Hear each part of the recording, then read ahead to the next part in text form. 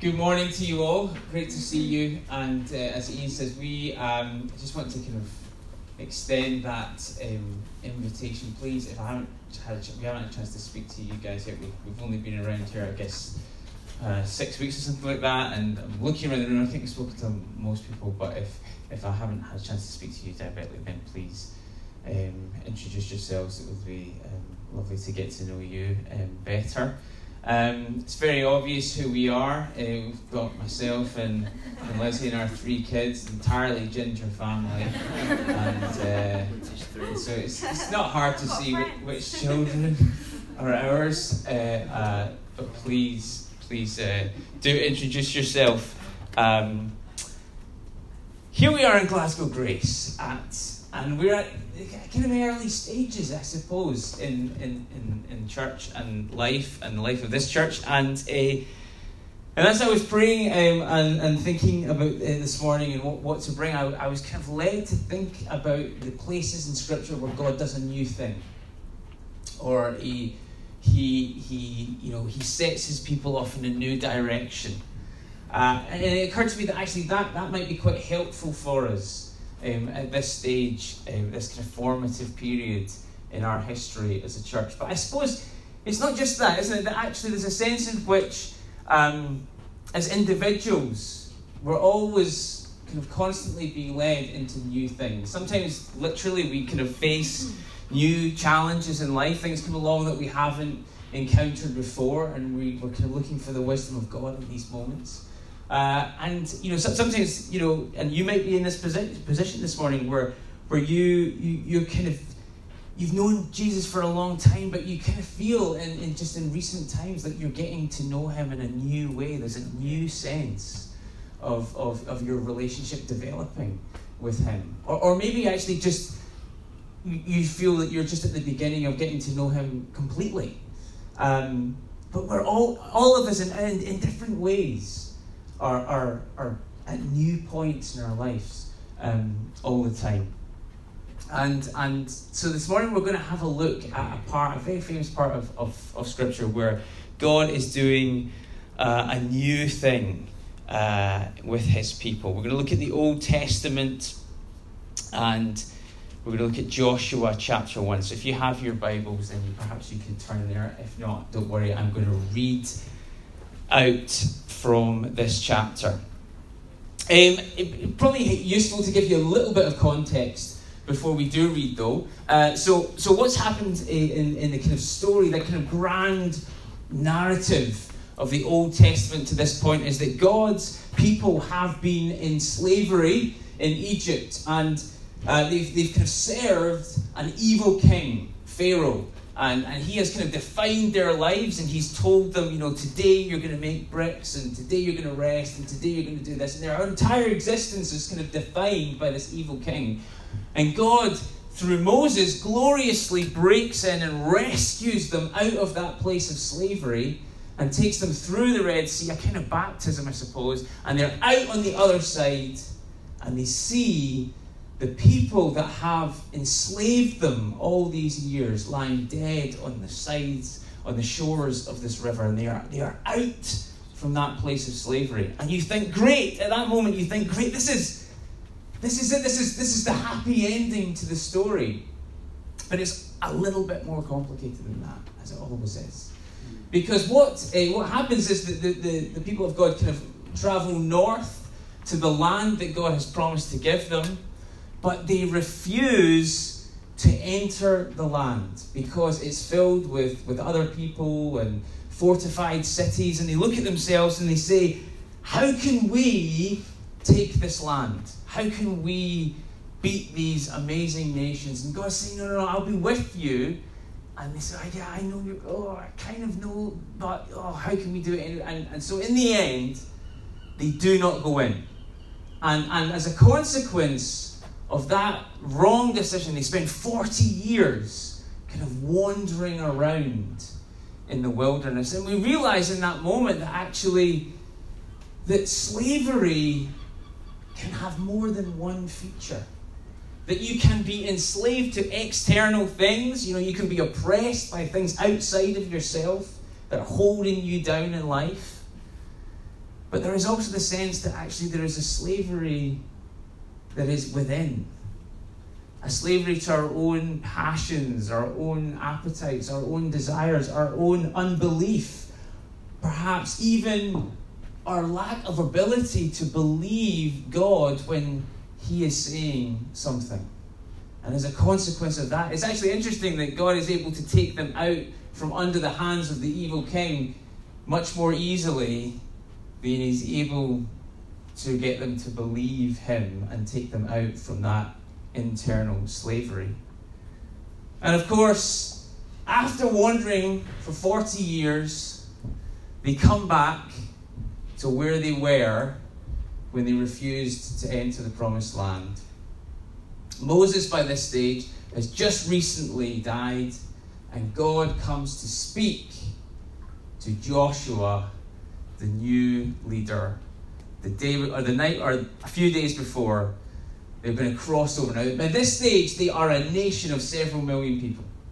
So this is an incredible moment in the history of God's people when they're about to step in to the promises of God, step in to do the things that they're always supposed to have done.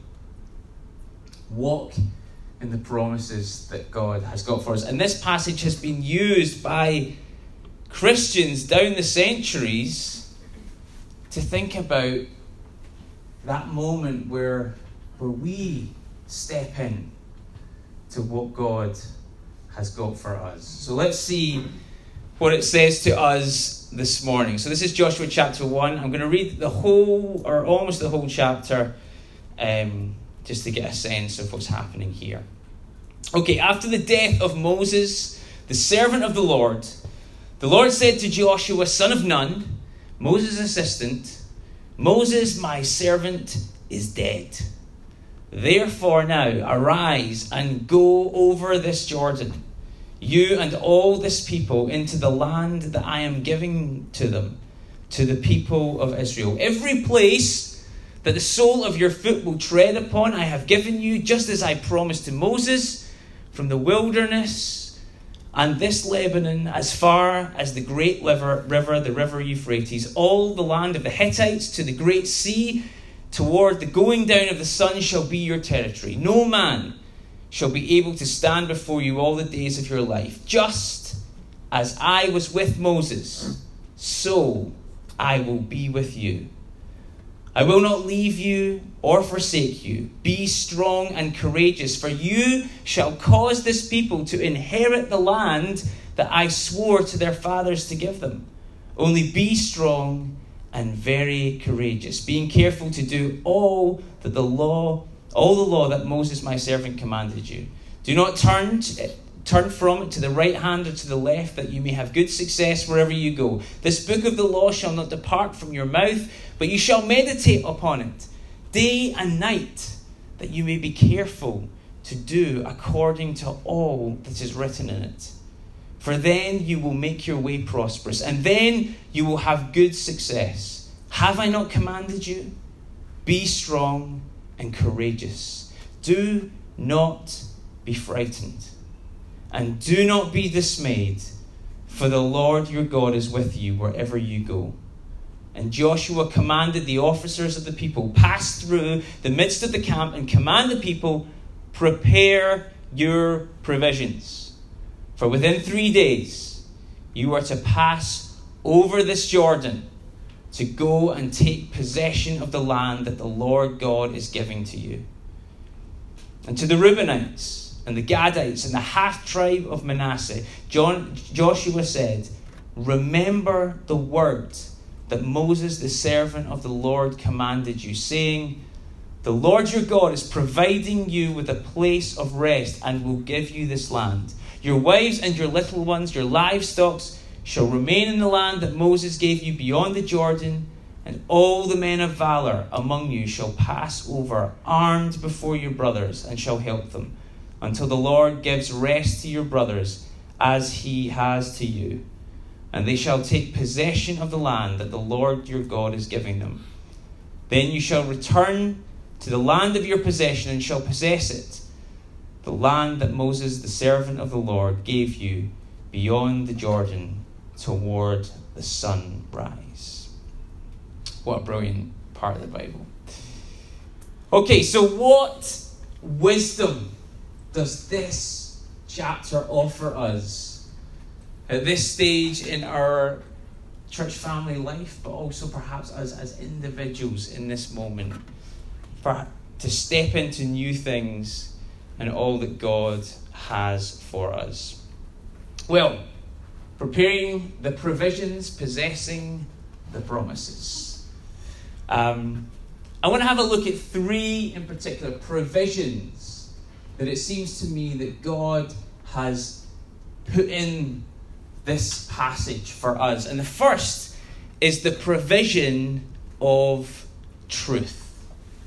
An amazing moment when God speaks to Joshua, and he says, in quite an abrupt way, you might think, Moses, my servant, is dead. Moses, my servant, is dead. He tells him the truth, and he tells it in quite a matter-of-fact way. Now, we like our kind of euphemisms in our culture. It's rare that actually, we would have something, Moses has passed on. Moses has gone over to the other side.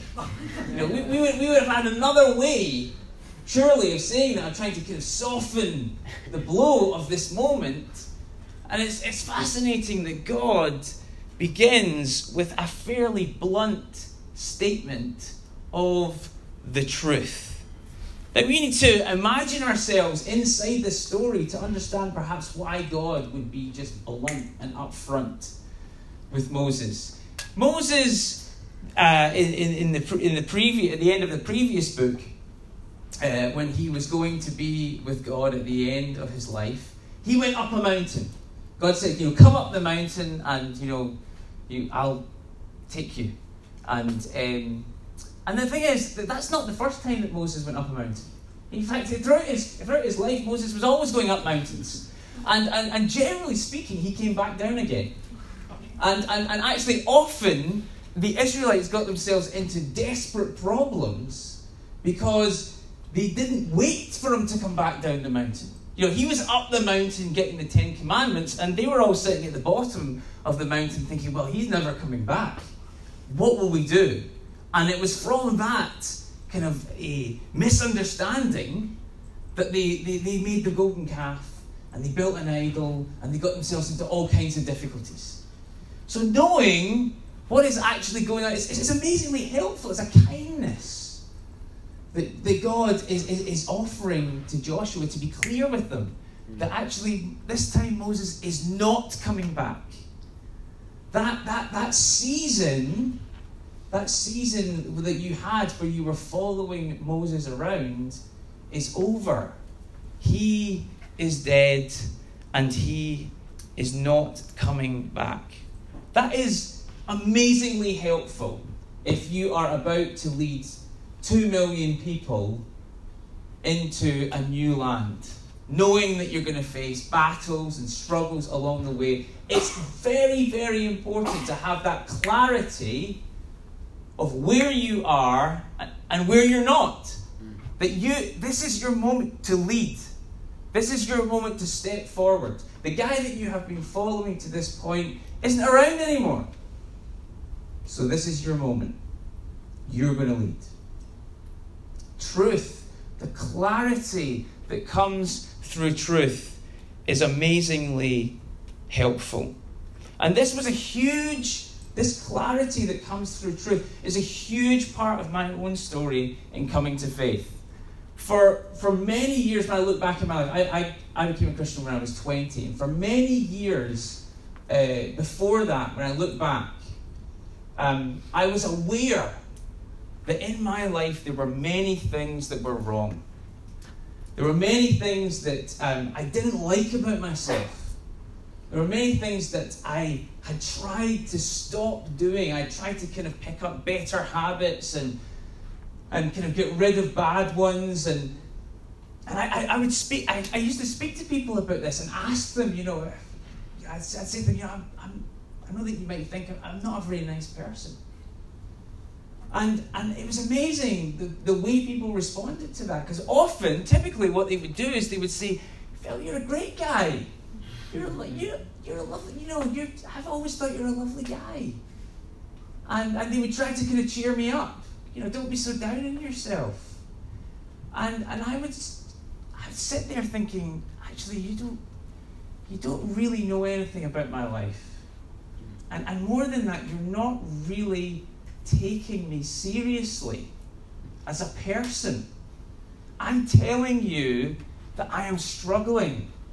I'm telling you that my life is a mess. And the best you can offer me is kind of a fairly kind of bland and non-specific, pat in the back.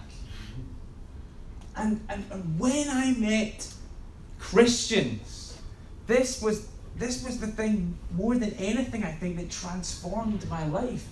They were the first people I had ever met who leveled with me, who were just prepared to tell me the truth. And I said to them, I'm not a very nice person. And I'll never forget one man in particular who responded. He said, "Yep, you're probably not." I couldn't believe it. I could not believe it. But that was the beginning of him explaining to me, actually, I'll tell you what you are. You are a slave to sin.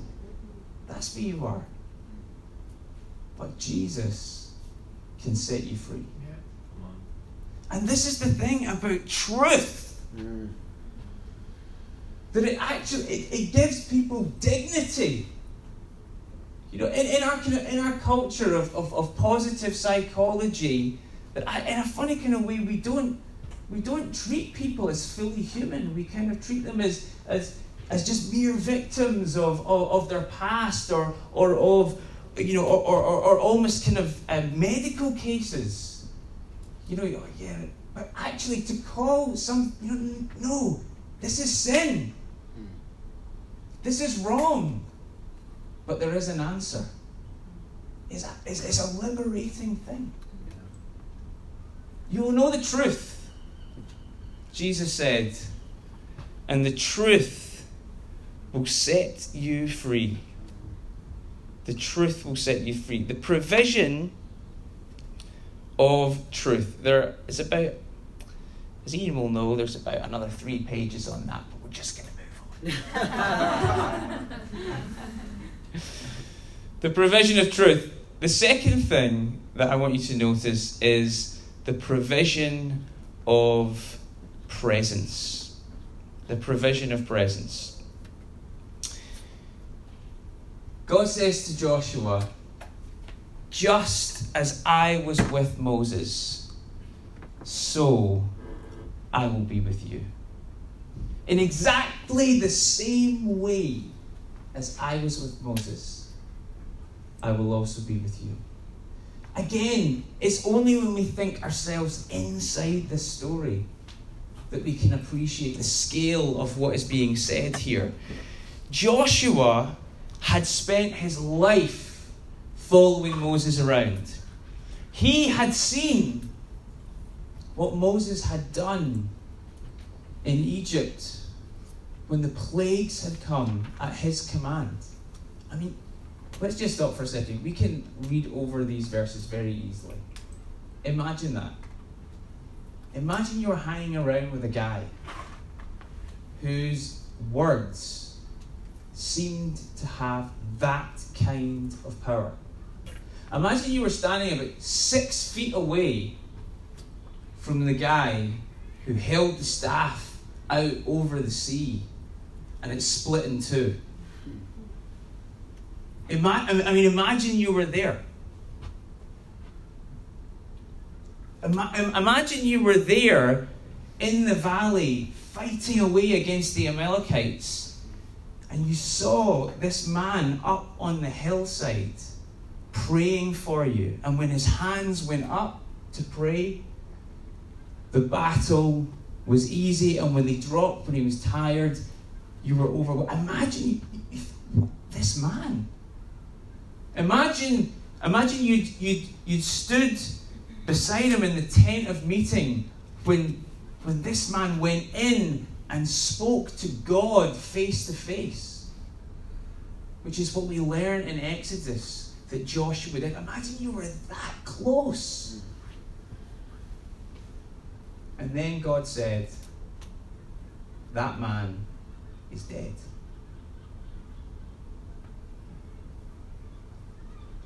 I don't know about you, I'd be a bit concerned at that moment. Be looking around, who else? Who else is coming? There's 2 million people back there, God. I'd be worried. And in that context, God says, just as I was with Moses, so I will be with you. I tell you what that reminds me of. That reminds me of the disciples hanging out with Jesus. I mean, they were there when that blind guy, his eyes opened. And you were, weren't you there? You were there. I was there. There was a huge storm. And this guy stood up and went, be still. Or maybe he just went, be still. We don't know. Either way, it worked. You'd be like, who is this man? Or what about when you saw him die and your hopes were shattered in that moment?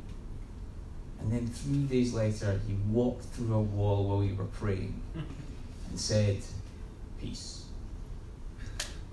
You'd be thinking,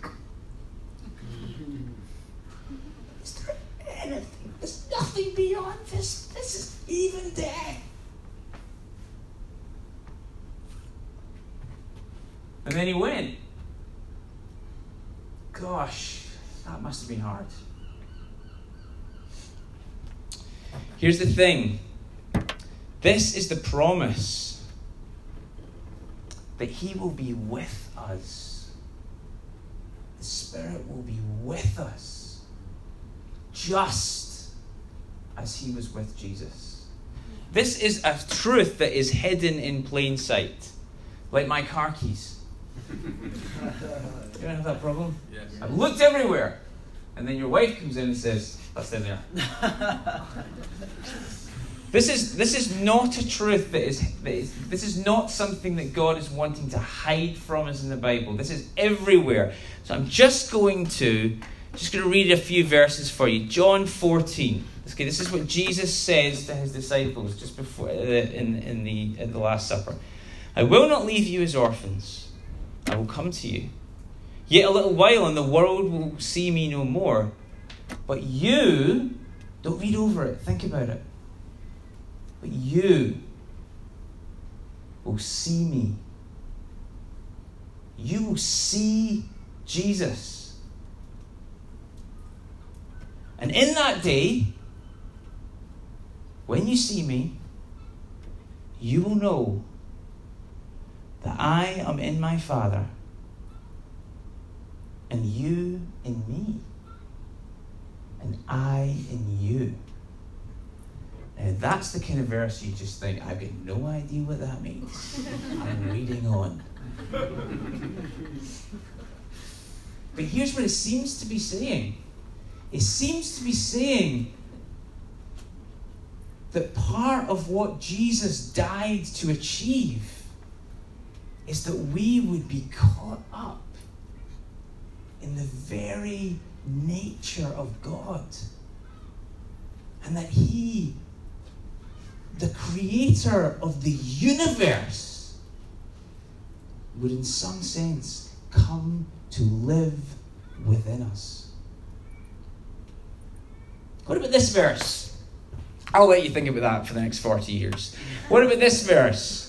Romans 8, Paul's writing to the churches. If the Spirit of him who raised Jesus from the dead dwells in you, he who raised Jesus from the dead will also give life to your mortal bodies through his Spirit who dwells in you. That's a lovely verse, and we read it and we think, lovely. But let's just read a little bit more slowly. If the Spirit of him who raised Jesus from the dead dwells in you. Okay, now the assumption is, in Paul's argument, is that it does. He does. The Spirit, the same Spirit that raised Christ from the dead. Now, imagine you were a disciple. And you saw him die. We've established that. You followed him around for 3 years, and then you watched him die. And you were shattered. All your hopes. I thought this was going to be. I've given up everything for this, and then you saw him alive. What? I watched you die,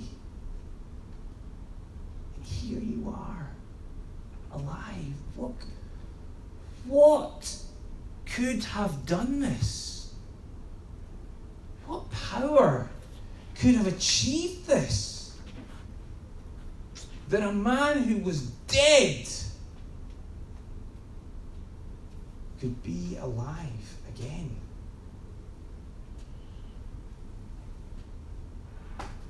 That would be the same Spirit that lives in you. Just as I was with Moses, so I'll be with you. Just as I was with Jesus, so I will be with you. You put these things together, and sometimes I think we pray for the wrong things in church. We pray for blessing. Often, bless him, Lord. It's interesting that Paul just tells the church, you are blessed. Past tense, you're blessed. Yeah. We pray that we would not have trouble in life. Make it easy for him, Lord. Jesus tells his disciples, in this life, you will have trouble. What an interesting message. Don't hear that often, do you? In this life, you'll have trouble. Come on, Lord, just take all the trouble away. In this life, you'll have trouble. But you are blessed. We pray for healing. Peter tells a beggar, in the name of Jesus Christ of Nazareth, get up and walk. It's interesting that, isn't it? Maybe he knew who was in him. Maybe he knew the same Spirit that raised Christ from the dead lived within him. You see, I think if we really knew that, it would change everything. Absolutely everything. The third provision, very quickly, is the provision of friendship. Provision of truth, provision of the Spirit, and the provision of friendship. There's this little bit that I read at the end of that chapter in Joshua that you probably thought, what's that all about? Well, what it's all about is the fact that some of the tribes, the 12 tribes of Israel, had actually found their land, their place of inheritance, on the east side of the Jordan. And the rest of the tribes were on the west. And so Joshua said to these tribes, he said, look, I know that you've already come into your promised land. You already have your dream. But make sure that you also cross the Jordan and fight for your brothers and sisters. And once they have theirs, then you can go back and enjoy the land that God has given to you.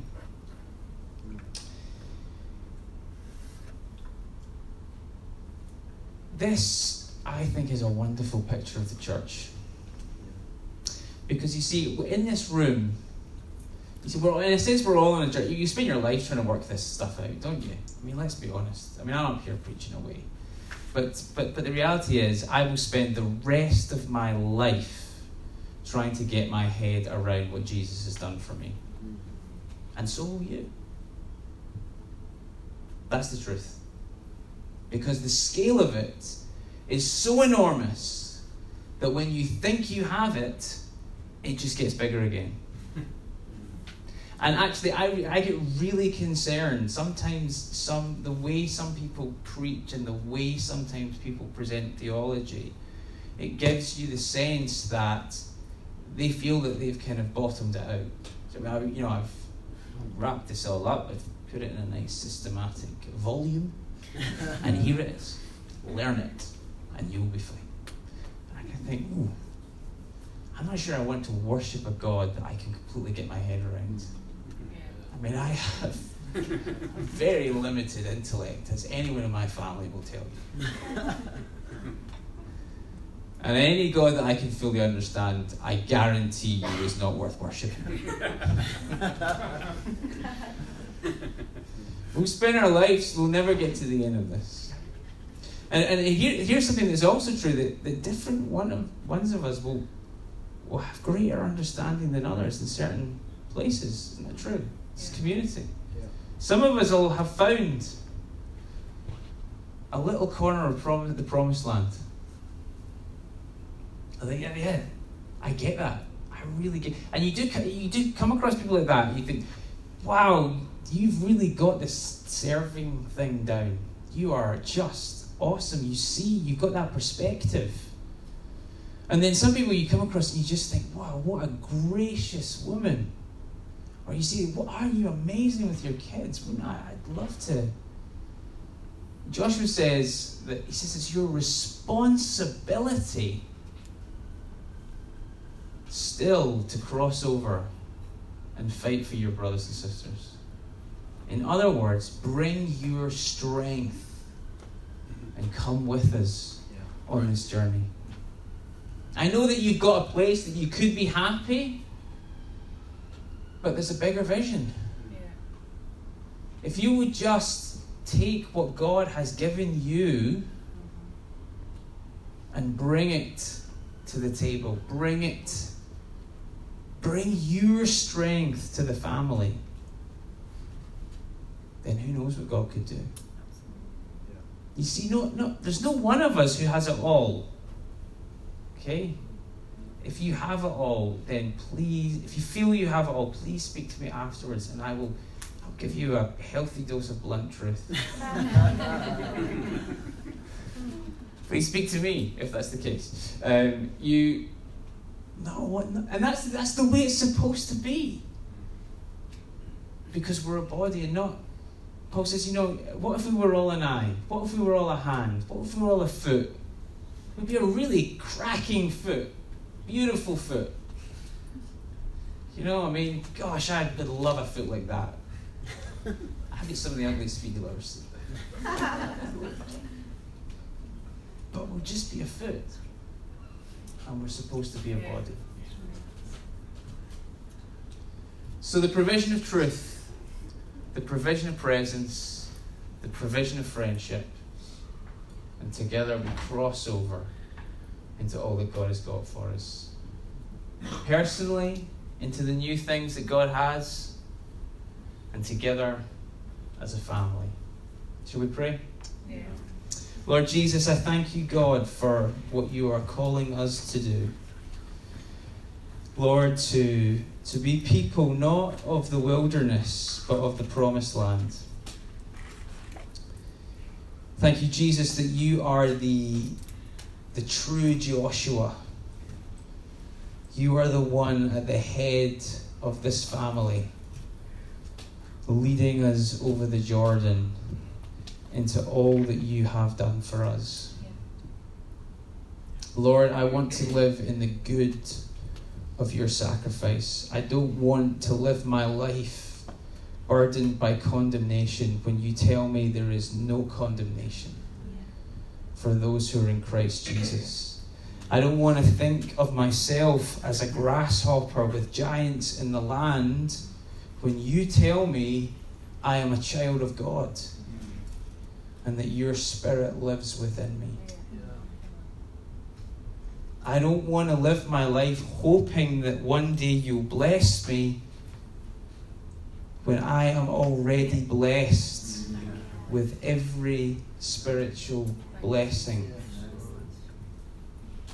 Father, help us to be people who are anchored in the truth, who know your presence, the intimacy of your presence with us. And help us to be a people committed to each other, prepared, as we read in this story, to fight and even to die for the good of the whole, that we might inherit all that you've done for us. Thank you, Lord. In Jesus' name. Amen.